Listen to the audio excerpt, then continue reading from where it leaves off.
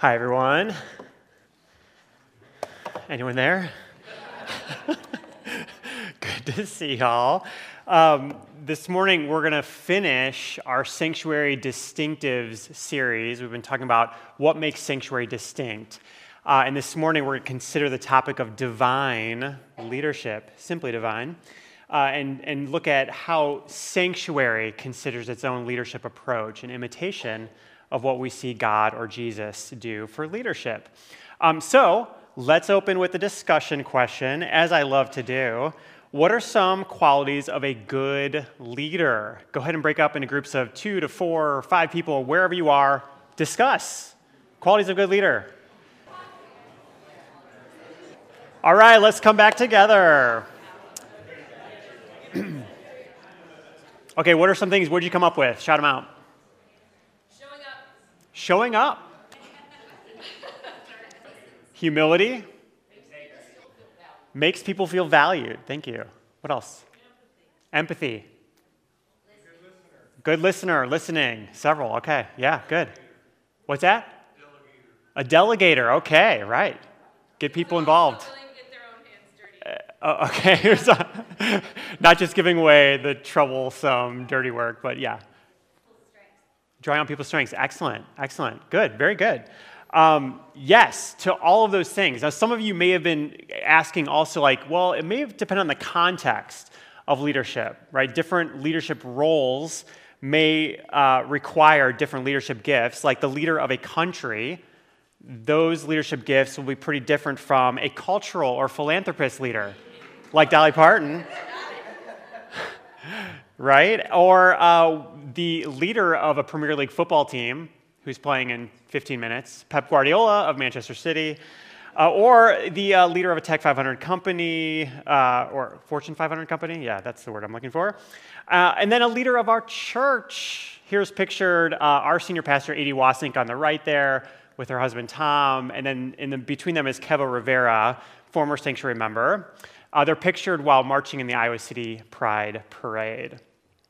So what I want to ask this morning, though, is what about those good qualities of leadership do we think about related to God, related to the divine, related to Jesus? Here they are. Divine leadership. How does God or Jesus lead? And we're going to look at a Bible story that demonstrates Jesus' own approach to leadership. And it comes very early on in one of the gospel narratives, in the Gospel of John. And in the book, John has an introductory prologue. It's kind of a poem. He then describes John the Baptist's ministry and then goes right to Jesus' own ministry. Okay, so we'll pick up the story in John chapter 1. The next day, John, this is John the Baptist, again was standing with 2 of his disciples. And as he watched Jesus walk by, he exclaimed, "Look, here's the Lamb of God." The 2 disciples heard him say this, and they followed Jesus. When Jesus turned and saw them following, he said to them, "What are you looking for?" They said to him, "Rabbi," which translated means teacher, "where are you staying?" He said to them, "Come and see." They came and saw where he was staying, and they remained with him that day. It was about 4:00 in the afternoon, very specific. One of the 2 had heard John speak and followed him was Andrew, Simon Peter's brother.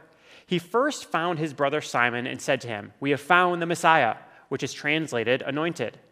He brought Simon to Jesus, who looked at him and said, "You are Simon, son of John. You are to be called Cephas," which is translated Peter. The next day, Jesus decided to go to Galilee. He found Philip and said to him, "Follow me." Now Philip was from Bethsaida, the city of Andrew and Peter. Philip found Nathanael and said to him, "We have found him about whom Moses in the law and also the prophets wrote, Jesus, son of Joseph from Nazareth." Nathanael said to him, "Can anything good come out of Missouri?" Philip said to him, "My mistake." Philip said to him, "Come and see." When Jesus saw Nathanael coming toward him, he said of him, "Here is truly an Israelite in whom there is no deceit." Nathanael asked, "Where did you get to know me?" And Jesus answered, "I saw you under the fig tree before Philip called you." Nathanael replied, "Rabbi, you are the Son of God. You are the King of Israel."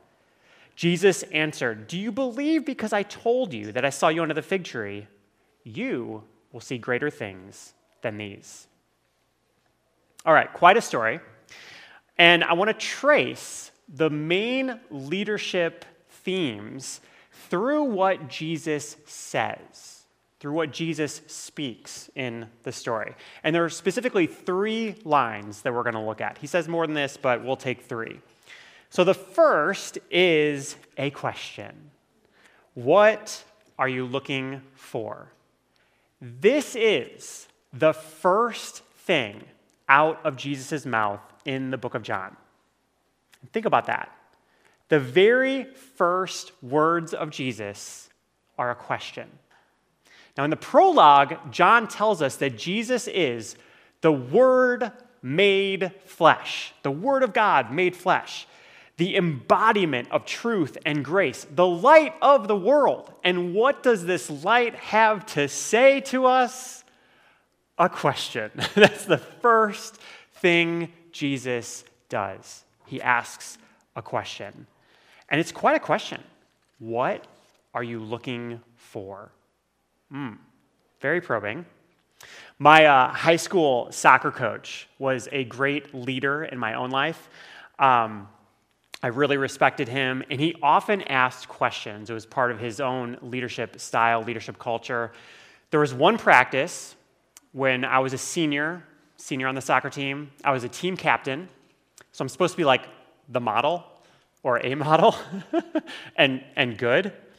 But this particular practice, I was flailing, and we were doing like a specific passing drill, and I am just floundering. I'm kicking the ball wildly whenever I attempt this pass, and I can't get it, and I just keep trying and floundering, and my teammates start laughing at me, and I'm getting red in the face, I'm getting angry and frustrated. Finally, my coach intervenes mercifully, pulls me aside for a private conversation, and the first thing he does is he asks me a question. "David, where is your brain?" And he asked this in a very thick, he was from Eastern Europe. English was like his 5th language. And so he had this very thick accent. "David, where is your brain?" "I don't know, where is your head?" And so, but it was very helpful because it got me, at least privately with him, to figure out what was happening, to talk and go back into practice and do a little bit better. A fruitful question from a leader, asked at the right time in the right moment, that can be so, so good for us. And this is what we see from Jesus. Great leadership. He's asking a pointed, serious question. What are you looking for? And it has legs. And he's inviting them into the reflection that he knows will be good for them. He wants to know what is good for them and how they can respond to this question.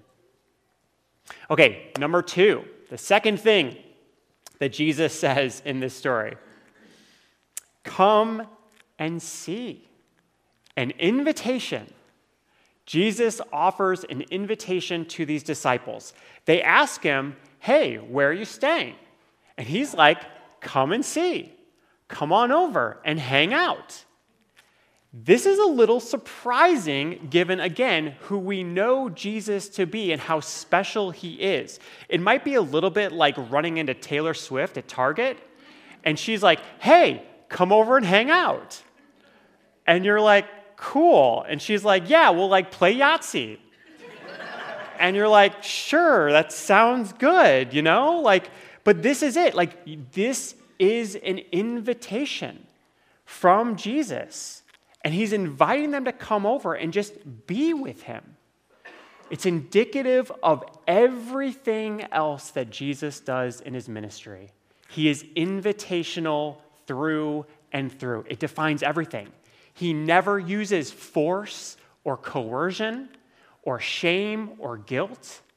He's simply inviting people to come and letting them respond as they will. Now, this brings up a really important contrast between 2 radically different approaches to leadership. And I want to name these as the invitational approach that we see with Jesus on the one hand, And on the far other extreme is what we'll call an authoritarian approach to leadership. So what do I mean by authoritarian leadership? Well, here are some common signs, and I've structured it as a pyramid, or that's the metaphor we'll use for this leadership approach. It holds on to power and authority. That is the main driver of this kind of leadership. And this kind of leadership, it sees that as sort of the main point, that whoever's holding the leadership is holding on to the power and authority. It maintains rigid boundaries to keep people in or keep people in line with whatever the leader says is good and right. It demands strict adherence to the rules and beliefs and norms of behavior. It enforces consequences, and sometimes without explanation. You're just going to be punished or have something thrown at you for what you did, and you may not even know why or understand what's happening. And finally, it uses shame and guilt as motivators. So this is a rather extreme portrait, right, of authoritarian leadership. But unfortunately, this is often what takes place in a lot of Christian traditions and in churches across America, where you can see this kind of leadership starting to happen among the leaders or among the community. And it's in part because the leaders themselves subscribe to this vision of what God or Jesus is like, that they see God like this. And then they implement that kind of leadership. And it really is like a pyramid. With this structure in place, God's at the top, the leaders are under God, and then there's everybody else. And we're going to keep this pattern, this structure in place because that is what we believe, the leadership says, is good and right. And the power and the authority that God has is given to the leaders who then hold it in a static position. All right, now let's contrast this then with what I think we see of Jesus time and again, and certainly in this story. And I want to suggest that the metaphor is more like a playground. Yay. In invitational leadership, it is defined by sharing power.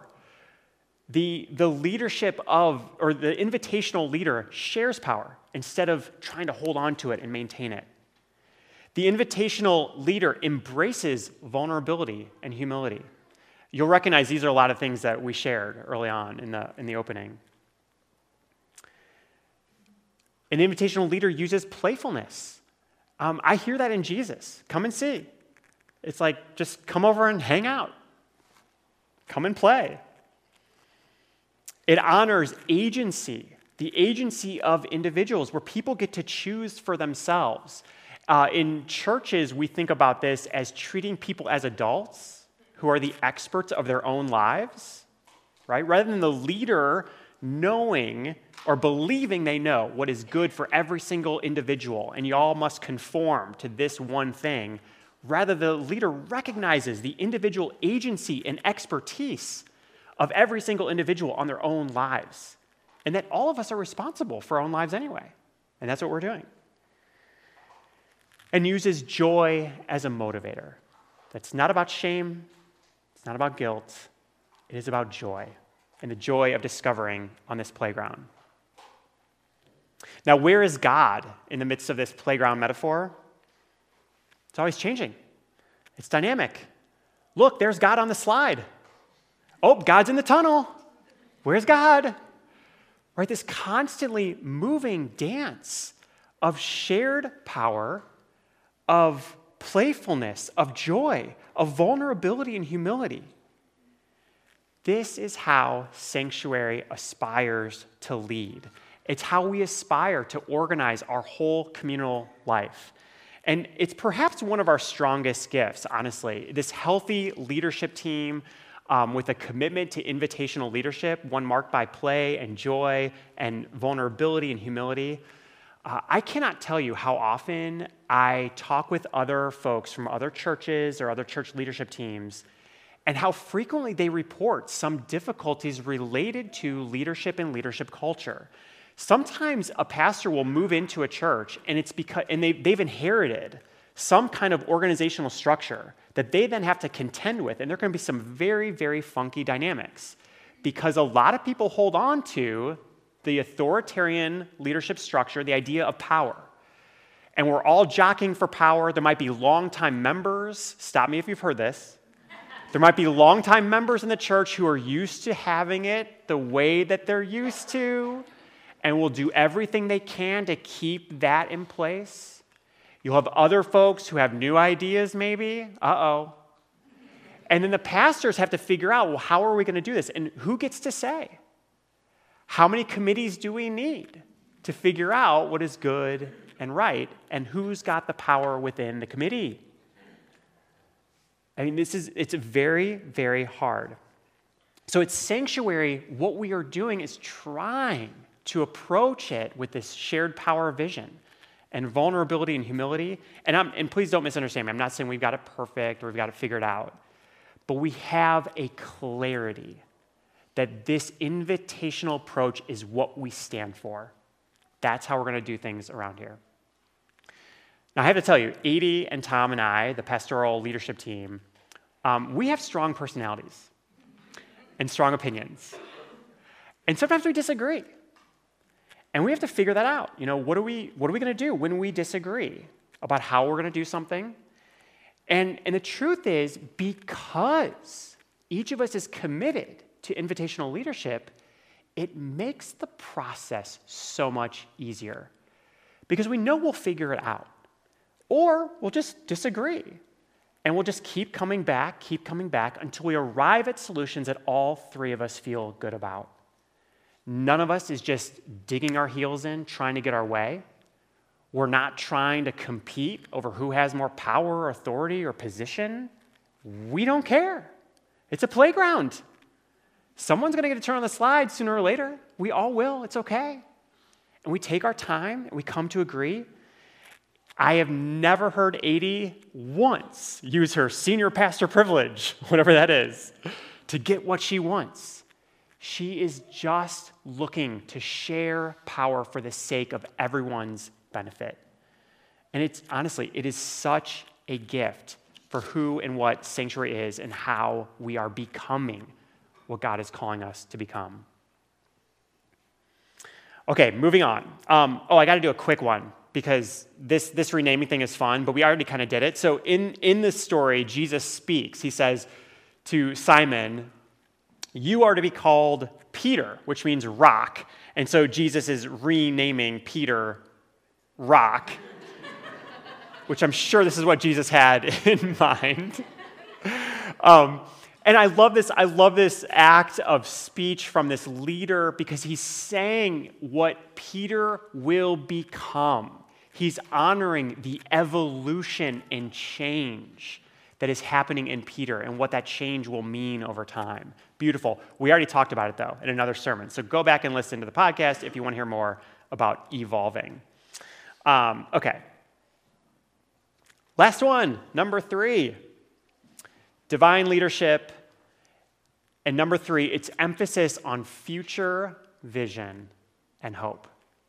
And we see it in Jesus' line, "You will see greater things than these." So this is part of any healthy leadership in an organization, a future orientation, a sense of where are we going and who and what are we becoming. Think Martin Luther King Jr., I have a dream. He's painting a picture of where are we going. I have a dream. This is where we are going. That is beautiful, perfect divine leadership from MLK.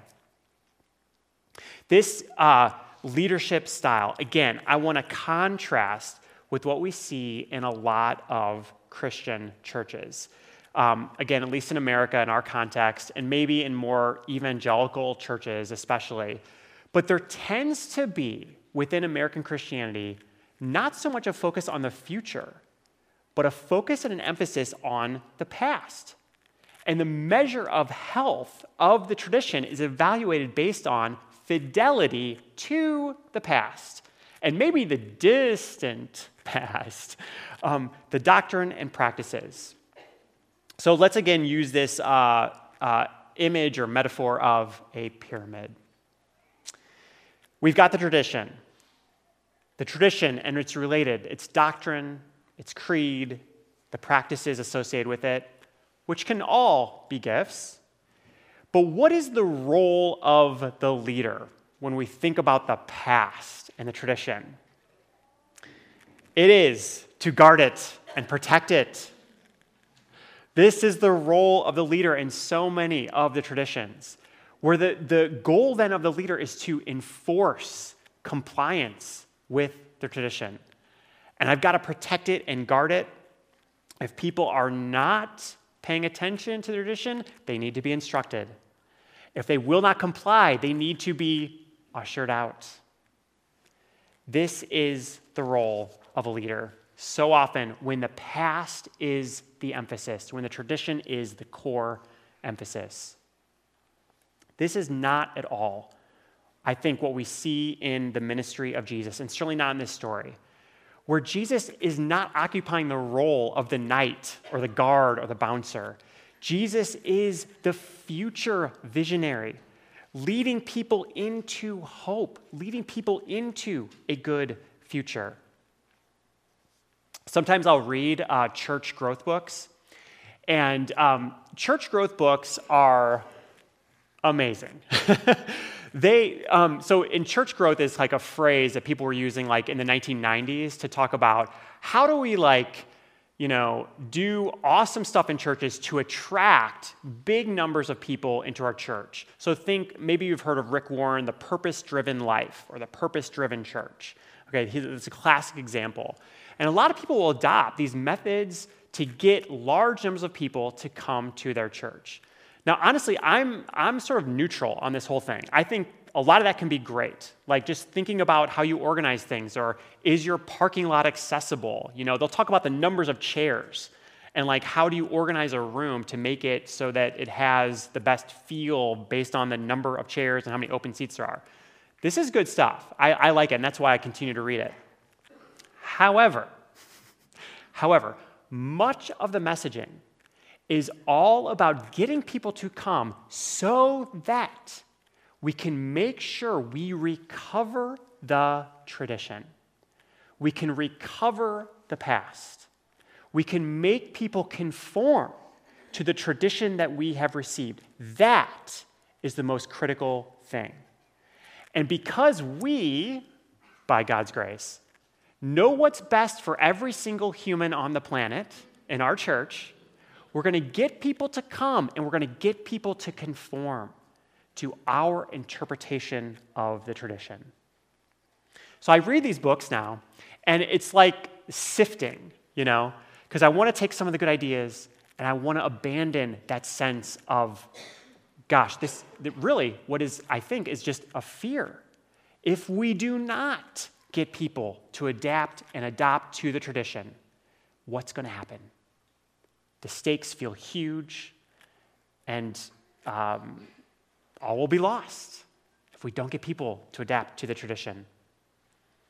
Instead, what I see in Jesus is this radical turning, an emphasis on the future. Where are we going? What are we becoming? What are we going to do? And it's playful. The moment after the story, Jesus and his friends are invited to a party, to a wedding.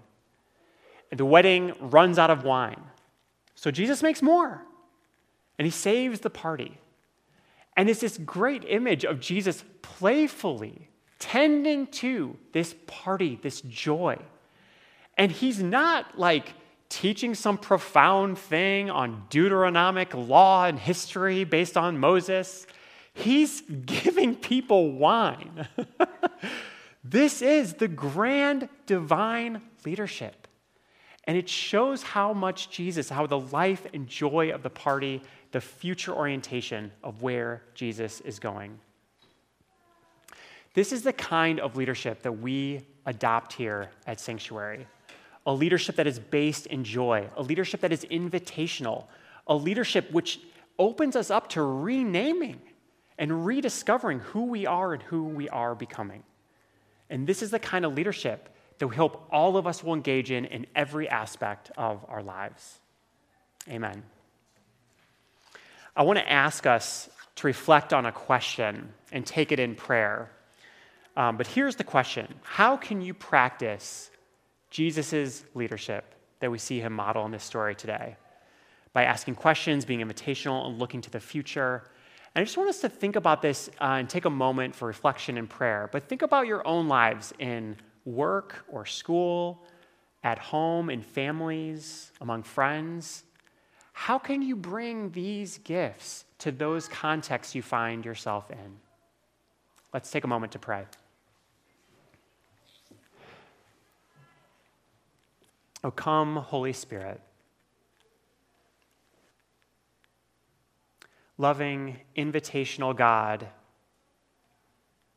we hear and see the model of Jesus.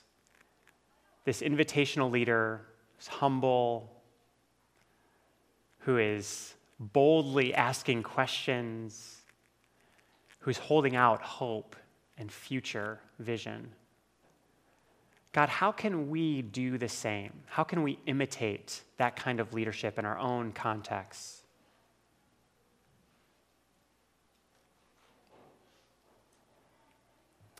God, as you lead us, so you invite us to share those kinds of leadership gifts in the world. Help us to embrace that. Free us from fear. Help us be courageous as we go into the world following you and your leadership. In Jesus' name, amen.